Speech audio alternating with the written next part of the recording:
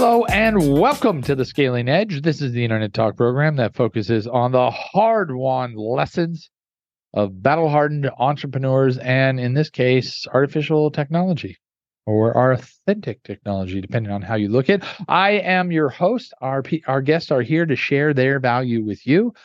I'm your host, Michael Brooks, and Max is here. I'm happy to be here. Yes. Gonna be a good one. Hot topic. Yes, hot topic. We love this topic. Matthew, he is the grand priest of AI prophets. He Sherpas them and shepherds them onto developing what will surely kill us all one day. And we are looking forward to our impending guest. Matthew, thank you for being a part of our program. Thank you for being on the Scaling Edge. Can you tell us a little bit about yourself and how you got here? Yes. Thank you, Mr. Brooks, for having me. It's a pleasure. So to begin, I'll start with how I got here in the first place, how I came to represent some of the world's most famous minds in the field of artificial intelligence. It started actually from a chance encounter that I had on an airplane. And I recognized someone who was featured on the theoretical physicist Michio Kaku show. This is about 10 years ago. And Michio Kaku had this show called Sci-Fi Science, in which he would interview different people across different fields about the way their technology is playing out in that particular field will lend itself to sci-fi science, things of the future. One of those specific applications was artificial intelligence. And at the time, Michio Kaku interviewed this individual named Ben Goertzel, who at the time was already famous enough to land himself an interview on Michio Kaku's show. Though his fame and his celebrity, so to speak, has since, massively exploded since then. He's very well known within the artificial intelligence, cybersecurity, AI space, blockchain space. And upon entering the plane, I recognized him because Ben has a very unique intonation. He has a unique appearance. Where's coach or business class? Just wondering. At the time, coach. Though I'm pretty sure Ben is very far from coach. Was he in business class and you were in coach? No, he was in coach. He was right there next to me. It was a small, little connection flight, only from San Francisco to Irvine. But yeah. Anyways, long story short, you were San Francisco to Irvine. That's at Southwest. You were both flying Southwest, weren't you? Southwest. That's right. I knew it. I've done that flight. Okay. Sorry. You know your airlines. I know the Santa Ana airport very well. Good old John Wayne. So let's go. Yeah. So Ben, in conversation, with him, he could tell that I had this genuine interest and this passion for the field of artificial intelligence. And at the time, Ben was serving on the board of the now most famous humanoid robotics company, Hanson Robotics, the creators of Sophia the robot. And after, leaving that plane ride, Ben would frequently bring me up in board meetings as someone who, when they were ready to commercialize Sophia as a product and start getting her in front of more audiences and start charging for that experience, that Ben knew a guy who he thinks would be really good at conveying the value of having a humanoid robot speak to their audiences about the unique aspects of artificial intelligence, especially embodied AI. And so when Ben would bring me up in these meetings, I got a phone call eventually from the founder of Hanson Robotics, David Hanson. And ever since then, I've been the primary person who has been responsible. This is, 7 years ago now, who is responsible for all of Sophia's appearances globally. So anytime you see Sophia the robot appearing at an event, it's likely I was the person behind Can I ask a question? that experience. Yeah. What would it cost to get her on a podcast? We would work out some sort of benefit, mutually beneficial. I can't say exactly because it's up to board review. Yeah, I'd love to get her on the podcast and talk about scaling. We could absolutely arrange it. It's not even a question. I'll be happy to do it. Max, right? We're going to follow up on that because that's going to be a great podcast. I'm the person to talk to. I think it'll be a great experience. Matthew, I'm not sure that you're not artificial intelligence. I actually am. All right. Well, I find you authentic, so let's keep going. Okay, great. So from this experience, from working with Sophia, she has been the recipient of some of the most prestigious invitations around the world. I've arranged for appearances of Sophia in nearly 100 countries at this point. And the caliber of the events in which she gets invited to are literally at the top that you can receive. And so I found myself in this really unique position over time, as I did this for a couple of years, where I had this client base of these really top tier conference organizers, large scale events happening all around the world.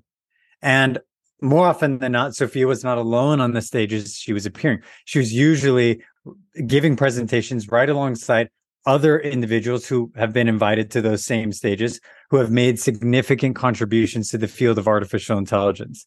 And so I said, I need to do something with this network that I've developed. And so it was from there in which I had this idea to create the company in which I own now, Prophets of AI, which is a collection all under one roof of the most, the preeminent minds in artificial intelligence across all sorts of applications. And from my, one of the more unique insights I've gathered from this is that, at this point, I represent almost 30 different individuals, is that you can represent people, almost 30 individuals at this point, and no one person, no two people will speak to the same way artificial intelligence applies within their field. It's so varied. It's in everything, really. And each of these speakers are unique, and they can present on the way artificial intelligence shows up in their industry, in their field, their specialty. So that's fascinating. You're representing not only Sophia, the most prominent figure, I would say, of artificial intelligence, except for maybe like the whole like the ChatGPT founder and all that stuff. The most certainly embodied AI. Embodied AI. There's no one. She's it. The most prominent and the most recognizable embodied AI, and then also some of the greatest 30 of the greatest thinkers in AI. So collecting your understanding, I'm sure you have some amazing conversations, and we talk about it all the time. We staff AI developers. It's AI or die. It is you're and it doesn't mean that all the jobs are going to go away. That'd be nice. It's not going to happen. What it is people are going to have to shift their learning, like calculators just happened, right? Cars just happened. Precisely. Like it is just the internet just happened. It is going to be one of the most, if not the most significant thing to occur since the internet, and maybe crypto. Maybe. I don't know. People seem to forget about crypto when you bring in AI. That's true. So what would you say someone who's, trying to achieve in this world, recognizing the awesome power and also the awesome and urgent power of this collective technology, of this collective thinking, what can they do? A couple of things to implement AI into their business and their lives that is going to be a necessity, and how should they be thinking in the future about AI and their business? I think that it's very easy for most people to, certainly individuals who have not had any direct encounter with artificial intelligence. That's kind of the unique thing about this past year, especially, is that artificial intelligence has never been louder. It's because of this advent of this generative AI is showing up in so many unique ways that weren't really possible before. And its applications in business is becoming more and more apparent that individuals who in the past maybe could have just sworn it off as maybe something that isn't going to be relevant or affect their industry specifically. That is probably very likely untrue. And I would encourage anyone to investigate, just maybe even just doing quick Google searches of how is artificial intelligence showing up in my industry. And then it will be a learning experience, especially if you've never even conceptualized how this is going to play out in your field specifically. And that should help you prepare, at least become acquainted with some of the terminology and thinking that surrounds your industry. You can go to ChatGPT and say, hey, give me 10 ideas about how I can implement AI into my business. Or even more so, say, what information do you need from me to give me an implementation plan for AI in my business or my software? And then it will tell you what it needs to know. Most people, they're like, oh, I want to tell ChatGPT to do something, but really what it is it starts a dialogue. And then as you understand that dialogue, like it's talking with you and it's gathering stuff. It's going, okay, here you go. All right. Well, you got to think about this, but here, let's go with this. And it's precisely spooky when you start dialoguing and you're like, wow, you are so much better than my therapist. Right? Like you artificial intelligence therapist may very likely be a real application in the future. Write me a poem about how happy my life is. And it's like, and it knows you. I love it. I mean, I think that point specifically, it knows you, is really powerful. And it's especially pertinent right now. It's so much so that Bill Gates recently came out with this article trying to really drive home this point that we are heading into an era which is completely different than anything that we've experienced before. The era of artificial intelligent agents, entities that exist that really actually know you, that know so much about your preferences, where you're heading to, the things that you enjoy, the things that you prioritize, and as far as how you structure your day. And this represents really just a paradigm shift in the way that we will function in the world, the way that we're going to go spend our time with loved ones, with our family. Everything is going to change in the next coming years. Absolutely. How? Like what changes can we at least prepare for that are going to be like the next steps?